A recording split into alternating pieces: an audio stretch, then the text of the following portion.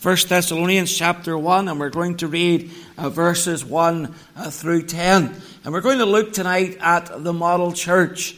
The model church. 1 Thessalonians chapter 1, verses 1 to 10. Where Paul writes, Paul and Silvanus and Timotheus unto the church of the Thessalonians, which is in God the Father and in the Lord Jesus Christ. Grace be unto you, and peace from God our Father and the Lord Jesus Christ. We give thanks to God always for you all, making mention of you in our prayers, remembering without ceasing your work of faith and labor of love and patience of hope in our Lord Jesus Christ, in the sight of God and our Father, knowing, brethren beloved, your election of God. For our gospel came not unto you in word only, but also in power, and in the Holy Ghost, and in much assurance, as you know what manner of men we were among you for your sake. And ye became followers of us, and of the Lord, having received the word in much affliction, with joy of the Holy Ghost, so that ye were ensamples to all that believe in Macedonia and Achaia. For from you sounded out the word of the Lord, not only in Macedonia and Achaia, but also in every place your faith to Godward is spread abroad, so that we need not to speak anything. For they themselves show of us what manner of entering in we had unto you, and how ye turned to God from idols to serve the living and true God, and to wait for his Son from heaven, whom he raised from the dead, even Jesus, which delivered us from the wrath to come. And we trust the Lord will add his blessing to the reading of his precious word. Well, last Wednesday evening we began studying the beginnings of this church, and we looked together in Acts chapter 17 and saw how this church was initially planted. There Luke tells us that Paul ministered in the synagogue in Thessalonica for 3 Sabbath days, which might make us think that his duration in that city was a mere 2 to 3 weeks, and then he was off. But actually, that's very unlikely. The reference to the 3 Sabbath days in Acts 17 is specific to his ministry to the Jews in that city and to his time in the synagogue. Most Bible scholars agree that Paul probably spent somewhere between 3 to 6 months in the city of Thessalonica. And the clues to that fact are seen throughout the Scriptures. For a start, we know that he received at least 2 financial gifts from the churches in Macedonia. The church at Philippi is said to have ministered to him once and again. And so, whilst he was ministering to the Thessalonians, these gifts would have been sent. And whilst not impossible that that they should send such gifts within weeks of each other, it seems unlikely that, given that they were traveling on foot, that they would have made 2 100-mile return journeys over a course of just 2 to 3 weeks. Not only that, but Paul stayed long enough to set up a business in Thessalonica, something that would take longer than 2 or 3 weeks, and he plied his trade there as a tent maker. If you look in 1 Thessalonians chapter 2, 1 Thessalonians chapter 2 and verse 9, he says, For you remember, brethren, our labour and travail, for labouring night and day, because we would not be chargeable unto any of you. We preached unto you the gospel of God. And also in 2 Thessalonians chapter 3 and verse 7, he again alludes to this fact that he laboured in that city, that he conducted business in Thessalonica. He says, For yourselves know how you ought to follow us, for we behave not ourselves disorderly among you. Neither did we eat any man's bread for naught, for nothing, but wrought with labour and travail night and day, that we might not be chargeable to any of you, not because we have not power, but to make ourselves an ensample unto you to follow us. For even when we were with you, this we commanded you, that if any would not work, neither should he eat. And when we get into these epistles, we'll see that there was some in the church of Thessalonica who refused to work, who were work shy, and were so on the basis of their anticipation of the second coming. And so Paul was very careful to point out that he himself had worked, whilst at the same time teaching them pertaining to the coming of the Lord. Furthermore, he seems to have been very familiar with these people, so much so that in his opening address to the church, he refers to himself simply as Paul, and we'll talk about that in a moment. But he employed no title of office. He doesn't refer to himself as the Apostle Paul. And so, although this is truly an inspired piece of writing, the Holy Ghost being its ultimate author, nevertheless, Paul is not writing it in an official way, in the same sense to which he wrote, for example, to the Romans, or the Corinthians, or the Galatians, or the Ephesians, or the Colossians. In each one of those epistles and others likewise, he refers to himself as an apostle of Jesus Christ, or as a servant of Jesus Christ. So there's a familiarity here. There's a friendliness here that probably wouldn't have existed if he had just been there 2 weeks and moved on. He would have still had that formality with the people in his writing. There's another factor that we should consider as we open to this book, and that is, here is a book that makes no Old Testament references. Now, that's really important. It alludes to no Old Testament stories or scriptures. Now, what does that tell us? It tells us that the people to whom he was writing were not primarily Jewish, but they were primarily Gentiles. And if we accept that Acts chapter 17 was the sum total of his experience in Thessalonica, we'd have to explain how it is that Paul had enough time to minister to the city's Gentiles. In other words, if he was just there 2 to 3 weeks ministering to the Jews in the synagogue, and then he moved on, how in the world did such a Gentile church come into existence? So it would appear that Paul stayed much longer than the 3 Sabbath days that are referenced in Acts chapter 17. But what happened after his departure? Well, you remember from our reading in Acts 17 last week that following the uprising of the Jewish community in Thessalonica, Paul fled to the city of Berea. And that was his next stop. And there he met up with Timothy. Timothy had been left at Philippi. He left Philippi and he came directly to meet Paul at Berea. And again, they enjoyed fruitful ministry there. But being pursued by the Thessalonian Jews from Thessalonica into Berea, Paul then made his way to Athens. So he continues moving in a southerly direction. He comes through Philippi, Thessalonica, Berea, and then right down into Athens and ultimately into Corinth. So what happened then was that Timothy was sent up to Thessalonica. He was sent back to check on the church at Thessalonica. Why was Timothy sent? Well, he hadn't been there yet. He was not a familiar figure to those who were persecuting the church. And so he could come in undercover, as it were, and nobody would know who he was, and he could check with the church there without putting anybody in danger or risking anybody's property or lives. And so Paul moves from Athens to Corinth, where Silas and Timothy come and they catch up with him, bringing him news of the Thessalonian church. And the news is good. The Thessalonians are going on for the Lord. They're continuing faithful despite their persecution, and prompting Paul then to write to these believers in that city, both to encourage them as well as to address some areas of doctrine with them, and to answer some of the questions that they had, both doctrinally and practically. In the words of one writer, what follows here is not a theological treatise, but a real letter arising out of a situation in which the apostle and his friends find themselves.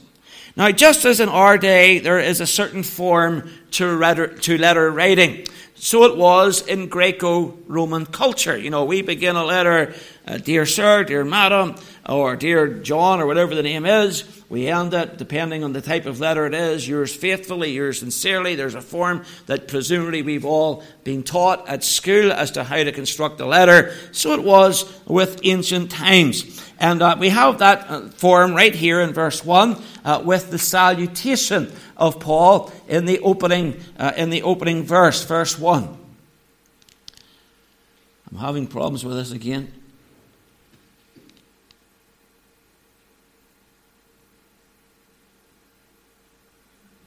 Okay. All right. So, before we get to that salutation, let's look at the outline. All right. The outline of this chapter. All right. So what we're going to see as we go through this chapter is 5 things. Number 1, we're looking at an energetic church in verse 3. In verse 4, we see an elect church. In verses 5 and 7 to 2-7, an exemplary church. Verse 8, we see an evangelistic church. And then in verse 9, we see an expectant church. That's where we're going to go in this chapter. Now, let's look at the salutation in verses 1 and 2.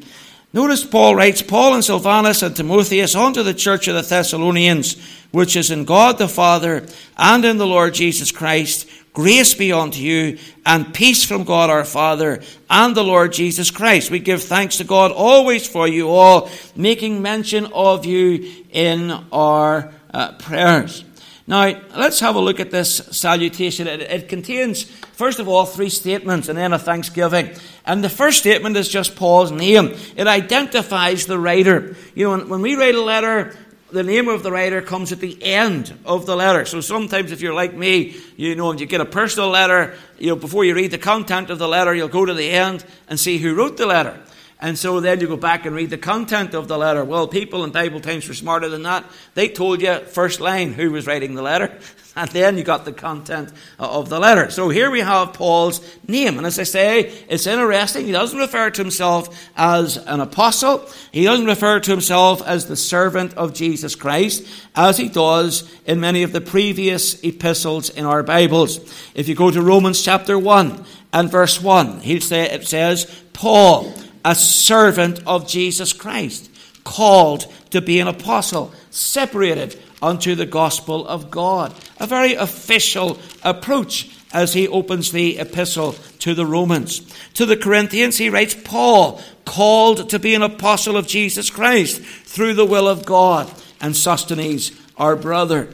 To the Galatians, he writes, Paul, an apostle, not of man, neither by man, but by Jesus Christ and God the Father who raised him from the dead. These are official addresses. He is laying down a stamp of authority. He's making the point that he has the power and the authority of Christ to write these things. Paul, an apostle of Jesus Christ, he says to the Ephesians, by the will of God, to the church to the saints, which are at Ephesus, and to the faithful in Christ Jesus. In Philippians, Paul and Timotheus, the servant of Jesus Christ, to all the saints in Christ Jesus, which are at Philippi. Paul, and he says in Colossians, an apostle of Jesus Christ, by the will of God, and Timotheus, our brother. So over and over again, he says the same thing to all of these churches and all of these epistles. Paul, an apostle of Jesus Christ. Paul, a servant of Jesus Christ. Paul, an apostle by the will of God. And then we get to Thessalonians, and he just writes, Paul. And so it's first name terms. It's all rather friendly. It's rather informal. You know, I remember many years ago bumping into a couple of young Mormon missionaries on the doorstep. I was doing some door-to-door evangelism, and they came to the doorstep as I was there, and we got into a little bit of a debate, as you do, and the missionaries asked me my name. So I told them my name was David. And I asked them their names, knowing they wouldn't give me their names. And the one says, well, I'm Elder Smith. And the other one says, I'm Elder Berry, or whatever his name was. He says, I'm Elder something. And I says, yeah, I get that, but what's your names? And they repeated it. Well, I'm Elder Smith and I'm Elder Berry. And I said, oh, well, you know. And I said, so you're not going to tell me your names? You don't have first names? Didn't your mother use a different name for you? And they said, well, she did, but we're not going to tell you what it is. You'll have to call us elder.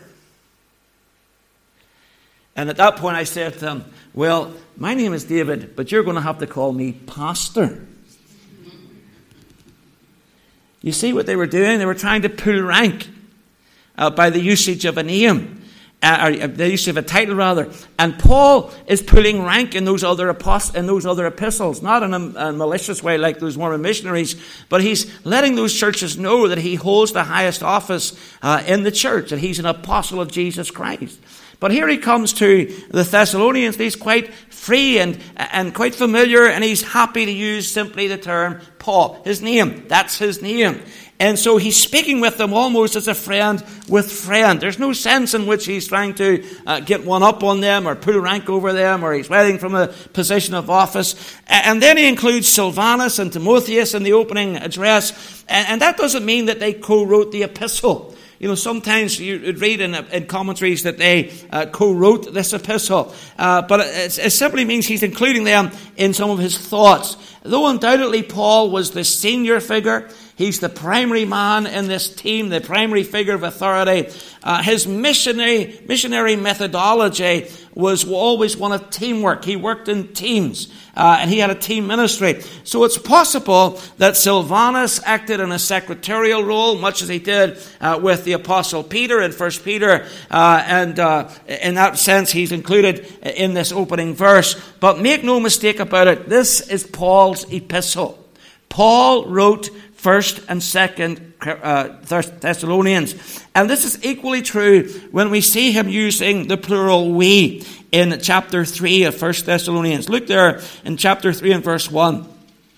He says, wherefore when we could no longer forbear, we thought it good to be left at Athens alone. Now he uses the term we, but if you go back to Acts chapter 17, there's only one person who goes to Athens and who is left at Athens, and that's the Apostle Paul. Silvanus or Silas and Timothy don't meet him in Athens. They bypass Athens and they rejoin with him in Corinth. So Paul alone was in Athens. So why is he using the word we here? Well, it's kind of a royal we. You know, like the Queen sometimes uses the word we when she really means herself. She's speaking on her own behalf. But we call that the royal we. And so Paul likewise uses the term we, but he's actually referencing his own self. The second statement identifies then not the writers the writer of the epistle, but the addressees of the epistle unto the church of the Thessalonians in God the Father and in the Lord Jesus Christ. Now, there's no question but that the believers there were only but a few months into their Christian experience, into their church experience, if you like, when Paul refers to them as a church. A church is an assembly of believers. That's what a church is. And there was an assembly of believers gathering in Thessalonica. And even though these were relatively young Christians, Paul still recognized them as a church of Jesus Christ. That's what they were. So in this sense, Paul addresses them specifically as a local church unto the church of the Thessalonians. But then notice he adds to this something else. In God the Father and in the Lord Jesus Christ. He broadens the address. In his first statement, he highlights their geographical position. That's where they were physically located, in Thessalonica. In the second statement, he identifies their spiritual position. That's where they were, as indeed where we are, in God the Father and in the Lord Jesus Christ. That's their spiritual standing. And so in doing that, Paul connects them with the wider church of God, with the entire body of Christ, and brings in the idea that there is a much broader understanding of the church. It's not just the Thessalonians who were in God the Father and in the Lord Jesus Christ, but all believers are in God the Father and in the Lord Jesus Christ. And so he connects them to the greater body of believers. Also, this statement, and I want you to think about this, is an apostolic affirmation of the deity of the Lord Jesus Christ. Look at this. He equates the Lord Jesus Christ with God the Father. Unto the church of the Thessalonians, in God the Father and in the Lord Jesus Christ. So Christ is seen in that statement as co-equal, co-existent, and co-eternal with the Father. And this connecting of the Father to the Son is one of the recurrent themes of these epistles. Look in chapter 3 in verse 11. Chapter 3 and verse 11. Now God himself and our Father and our Lord Jesus Christ direct our way unto you. And the Lord make you to increase and abound in love one toward another and toward all men, even as we do toward you, to the end he may establish your hearts unblameable in holiness before God, even our Father, at the coming of our Lord Jesus Christ with all his saints. So in 3 verses he connects Father and Son twice in those short words. In the end of the book, chapter 5 and verse 8. Now I've misreferenced this, I'm sure. It's verse. Goodness, I'm sorry, I've messed up my reference here.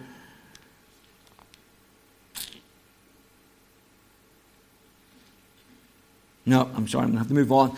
Let's look at the next chapter, the next book.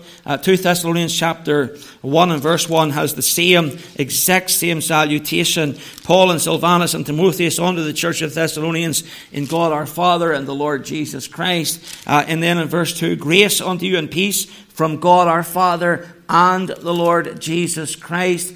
You continue on down to verse 8. He talks about in flaming fire taking vengeance on them that know not God. That's the Father, and that obey not the gospel of our Lord Jesus Christ. Verse 12, that the name of our Lord Jesus Christ may be glorified in you, and ye in him, according to the grace of our God and the Lord Jesus Christ.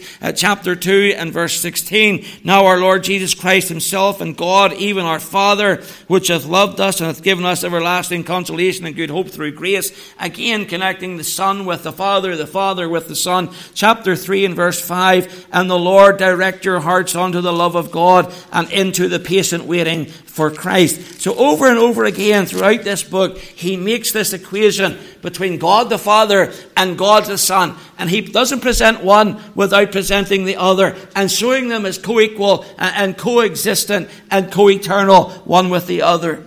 The third formal statement in his salutation is again just a customary greeting. Grace unto you and peace from God our Father and the Lord Jesus Christ. And again, he makes that connection between Father and Son. Grace is the standard Greek form of greeting. And yet when we understand it in a Christian context, it brings us back to Calvary, doesn't it? You can't think of grace and not think of Calvary. And so he's reminding us, just by that one word, that we're connected with the cross. And we're reminded that as believers, we are beneficiaries of God's grace, and we are the recipients of his peace. Peace is the standard Hebrew word. Again, it is a greeting, shalom. You probably know that word. It speaks not merely of the absence of conflict, but it speaks of the prosperity that peace allows. So when a Jewish person says shalom to you, he's not just saying hello, he's granting a blessing to you. And he's praying that you would receive all that would come as a consequence of such a peace as he pronounces upon you. So it wishes wholeness upon the recipient, and that they should enjoy all the blessings that come through that which peace affords. So the statement here is grace unto you, bringing us back to Christ, and peace, telling us that we should have everything that Christ and God has for us in God the Father and in the Lord Jesus Christ. And again, he equates one with the other. Now let's look at the next statement. In verse 2, you have a thanksgiving. We give thanks to God always for you all, making mention of you in our prayers. Now that's a beautiful statement. Why is it a beautiful statement? Because these are baby Christians. You know, when you think about it, I have a friend, and I'll not name him. Someday he may come here and preach, and I'll not put him on the spot. But I have a friend, and he's a pastor, and he says that, you know, he goes and sees all the babies he ever sees all look the same to him. But he has to say they're all beautiful. So when he visits mothers in the hospital, he says, no matter how ugly the baby is, he has to tell the mother, that's a beautiful baby. That's a lovely baby. So, in a new church where there are baby Christians, I'm pretty sure there were some things going on. In fact, we'll see there were some things going on that weren't altogether pleasing to the Lord or weren't altogether attractive to the faith. And yet withal, Paul thanks the Lord for them, for all of them, for those who are doing well as those who are doing not so well. We give thanks to God always for you all. How encouraging it must have been to those new Christians to know that not only were they remembered, but they were prayed for, and that they were continually prayed for by Paul and Silas and Timothy. And the prayer was not in the first instance a prayer of request. It was in the first instance a prayer of thanksgiving. He thanks the Lord for them.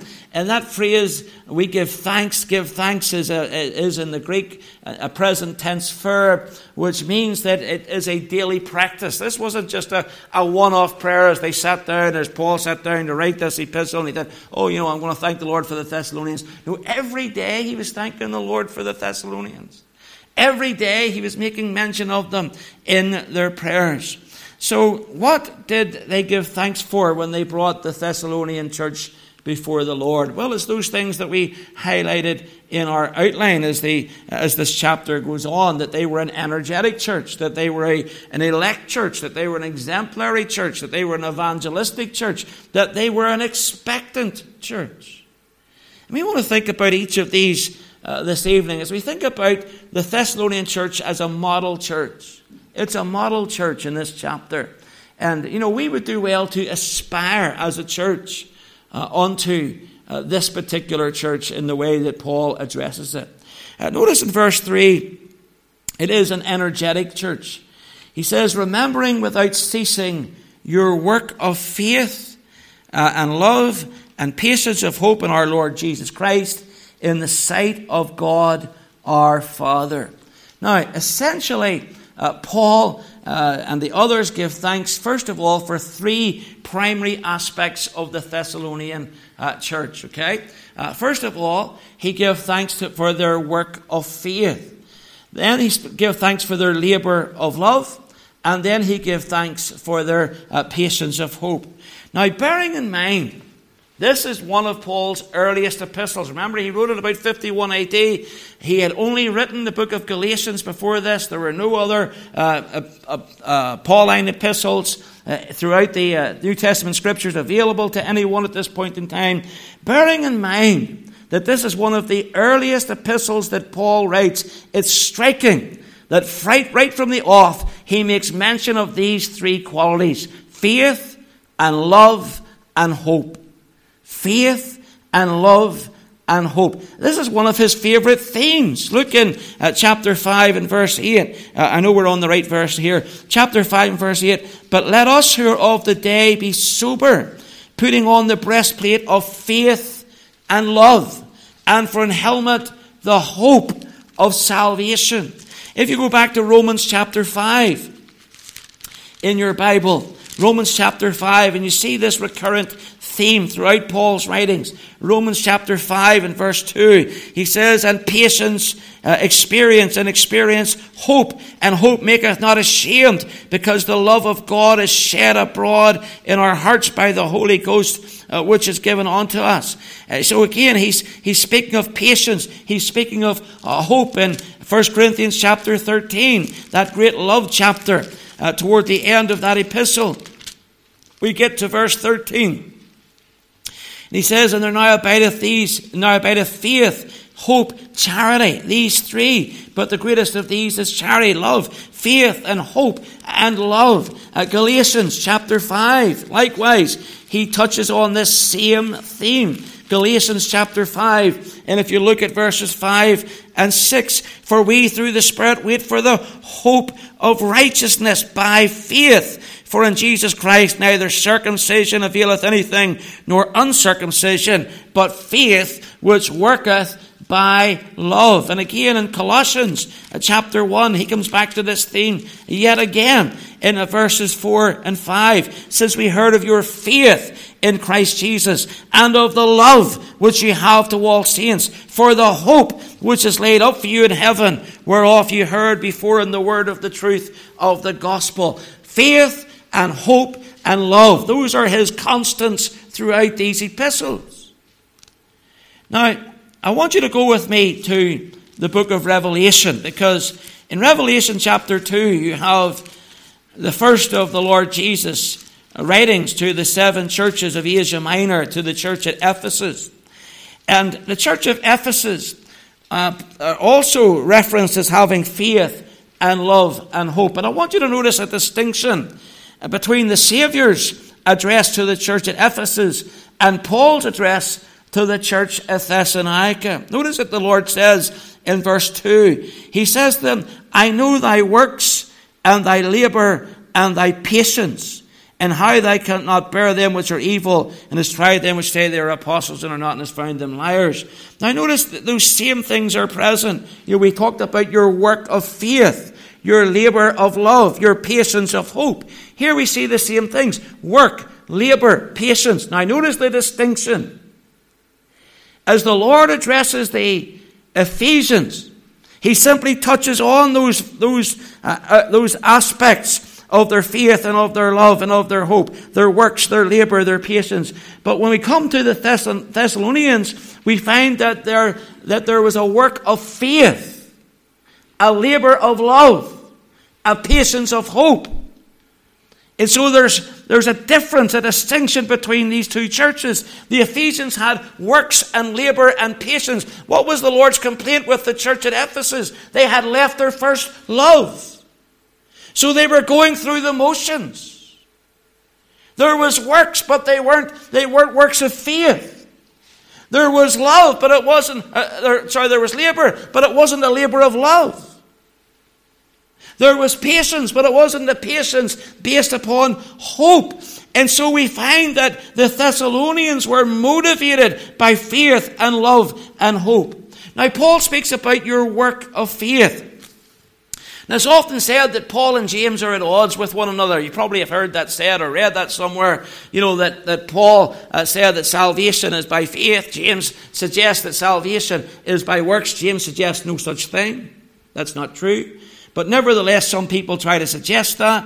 And they suggest that the two men are at loggerheads, that there's a difference between them in their understanding of salvation. But actually, if you study James carefully, along with the writings of Paul, you'll find that both convey that works are the outcome of faith. Works are the outcome of faith. You see, faith, as well as love and hope, are intangibles. What do I mean by that? I mean they are immaterial qualities. I can say to you, I have great faith. So let me just say that to you. I have great faith. Now let me ask you a question. Do I have great faith? You don't know, do you? You can't tell whether I have great faith. I might tell my wife that I love her. I probably should tell her that. At least once a year. I might tell my wife that I love her, but how does she know that I love her? I might tell someone I have hope, but how is my hope seen? How is it materialized? And this is the point that we're making here. True faith produces the goods. It brings forth works. Theirs wasn't just faith, there was a work to their faith. Your work of faith. Same as what James was talking about in James chapter 2. He says, a man may say, thou hast faith, and I have works. Show me thy faith without thy works, and I will show thee my faith by my works. He says, my faith lives itself out. That's what he's saying.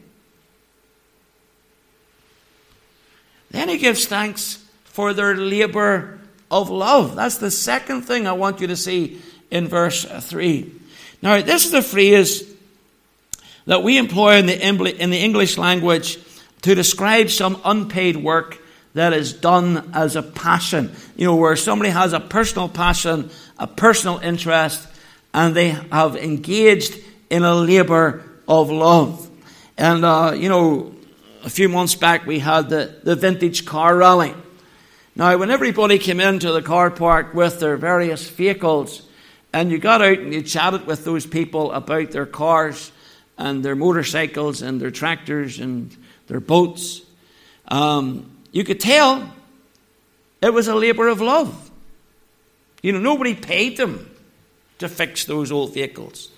Nobody paid them to go and hunt down the parts.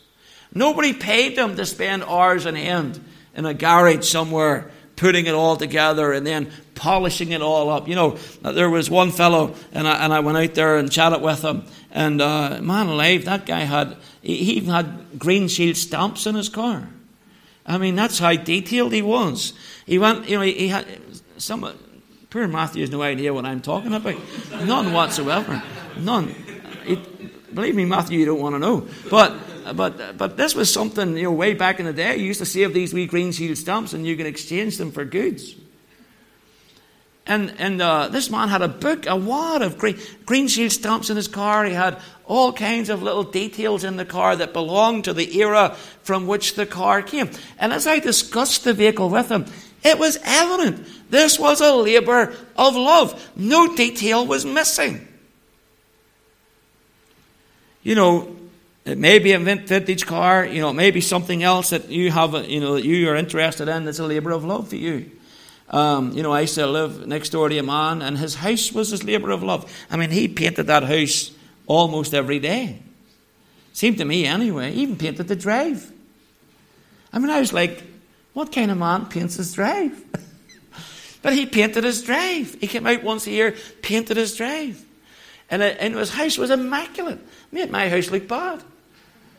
But that was a labor of love. We used to live across the street from a young man, who evidently had his first car, and that car was his love. You say, how do you know it was his love? Because he washed it and polished it and vacuumed it literally every day. Every single day. Even in the rain. He washed his car in the rain. And I used to look out and think, what is wrong with him? There must be air getting in.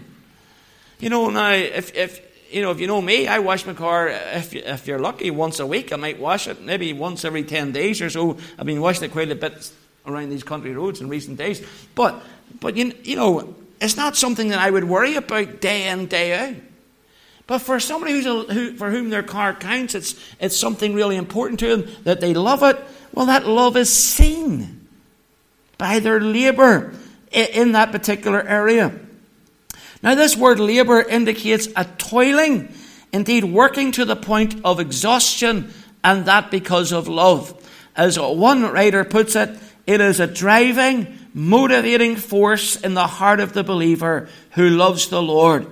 And because he loves the Lord, he is willing to labor. He is willing to work where it is difficult, and he is willing to bear the burden. Now, we've all heard that old joke that pastors only work one day a week. Haven't we heard that? David, I'm sure you heard that joke a few times. You know what? Every time somebody tells me that joke, it just kills me. I think to myself, that is the funniest joke I have ever heard. Unfortunately, I've had to hear it almost every day for the last 40 years. But nevertheless, I hear that joke, and and it is a joke. Hopefully it's a joke. It's not a reality, because I suspect that most of you know that in reality, not just the pastor, but the elders, the deacons, the Sunday school teachers, other people serving in other areas of the church find that church work takes up a lot of our time and a lot of our energy. And if you're anything like me, sometimes you think to yourself, what did I do before I was a Christian? You just get to bed at night, you just flop in. You think, what does the world do with their day? Because, there's maybe a particular time when we're especially busy, maybe at Christmas there, or maybe at Easter, or a holiday Bible club, or some occasion, and you just are so exhausted. That's what Paul is talking about. That's what the Thessalonians engaged in. For them, church wasn't a ritual. For them, serving Christ wasn't just something that had to be done. It was a labor of love. They loved the Lord. They loved serving the Lord. They loved the church of the Lord. Thirdly, he gives thanks for their patience of hope. That is their constancy, their steadfastness in the face of great trial and difficulties. Again, as one writer puts it, it is the Spirit which can bear things, not simply with resignation, but with blazing hope. And what was their blazing hope? Here's what it was. It was the blessed hope of the Lord's return, to which this book alludes time and time again. Let's go to chapter 5, for example, 1 Thessalonians chapter 5. Verse 8, it says, "But let us who are of the day be sober, putting on the breastplate of faith and love for an helmet, and the hope of salvation." Now, notice what that hope is defined as. Verse 9, "For God hath not appointed us to wrath, but to obtain salvation by our Lord Jesus Christ, who died for us, that whether we wake or sleep, whether we're alive at his coming, or we are physically dead at his coming, we should live together with him." So the thing that stirred these people to patience of hope, the thing that kept them going with a steely resignation, despite the daily difficulties that they were faced with, was the prospect that the Lord might come. That was their motivating grace. So they were an energetic church. And then I want to say to you in verse 4, they were an elect church. "Knowing, brethren, loved your election of God." Now, for many people, and maybe you're one of them, the very word election, strikes fear into the heart. And maybe, we know it provokes great debate among God's people. As long as I've been a Christian, people have debated election one way or the other. There are those who on one side suggest that salvation is entirely a sovereign act beyond the will of God. Beyond the will of man, They believe that God has elected unconditionally certain people to be saved, that he sovereignly regenerates them, and then having caused them to be born again without any input of their will whatsoever, they are then gifted faith to be exercised and to believe the gospel. Okay? That's one position. The other position is that, salvation, the act of salvation falls entirely within the remit of human will. And so a person can just, pick and choose Christ, so to speak, at will. Personally, I think the truth lies somewhere in between. For sure, God must act, and no matter how well a man preaches, no matter how passionate he is, no matter how careful he is with the Scriptures, unless the Spirit of God deals with the soul of a sinner, he cannot be saved. There has to be Spirit conviction. God must deal with him. And unless that happens, there's not going to be a true conversion. So that's something that will not happen. That's something that's outside of the preacher's control. That's purely to do with God and God's will. And yet, on the other hand, we know that men are commanded to repent and to believe the gospel. So that then means that salvation must be somewhat within the realm of their will. So even if God brings a man under conviction, that man still has the opportunity to reject the conviction he's under, to refuse to bow the knee to Christ. He still has that capability within him. God will not entirely override his will. In other words, God doesn't push anybody through the door of heaven.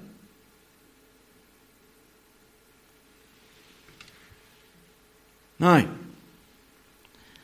men will argue about this until kingdom come. Okay? Here's what I want you to know. When we get to heaven, you'll find out that I was right. Okay?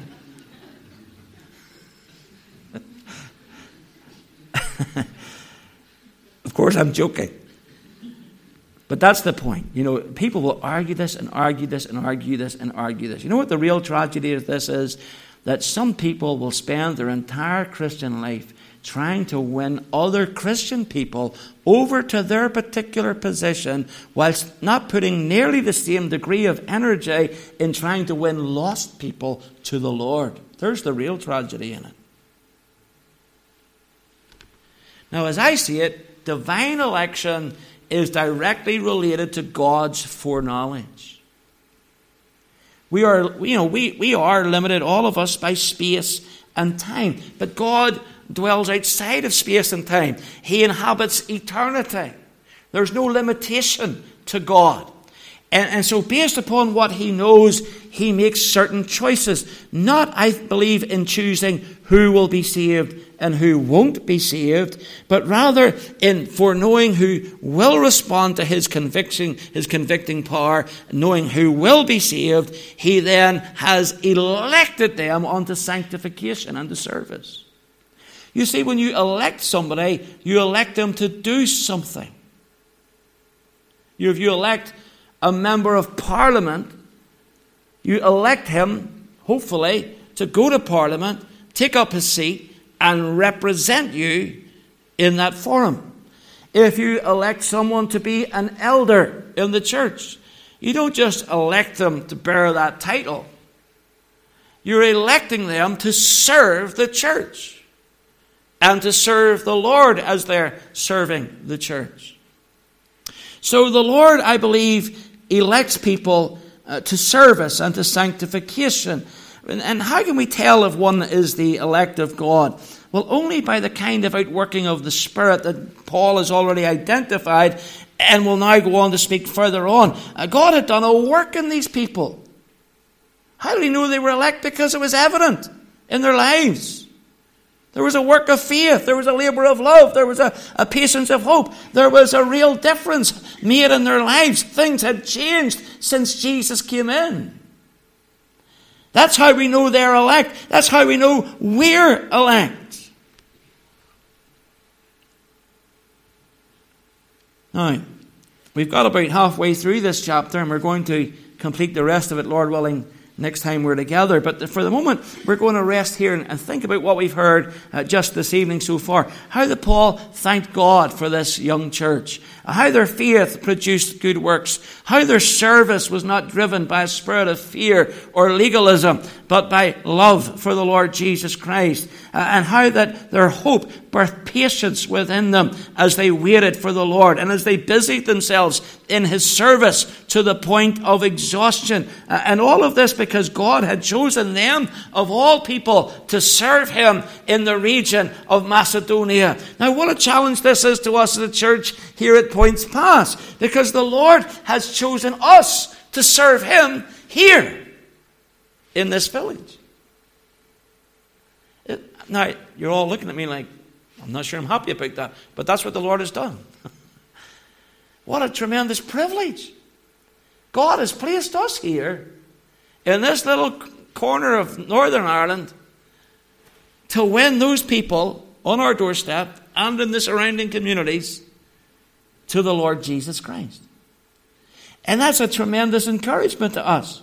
You know, he wants us to express our faith in a way that impacts those people around us, to make his cause the labor of our love. Just as I looked out the window and saw this fellow and said, he must really love his car to be out washing it every day, even in the rain. Hopefully people will look out and see us and say, those people must really love the Lord. They must really love God. They must really love their church. They must really love what they're doing as we watch them and as we observe them and as we hear from them and as we meet them and as we engage them them. And hopefully also we should look at this and say that the Lord has allowed us to express our hope in Christ. And that will produce a fruit of patience in us as we labor for him and await his appearing. The example of the Thessalonians comes echoing down 2,000 years of church history to us. And may God help us to replicate it. We're going to leave it there, and next week we're going to see that they were an exemplary church and an evangelistic church and an expectant church.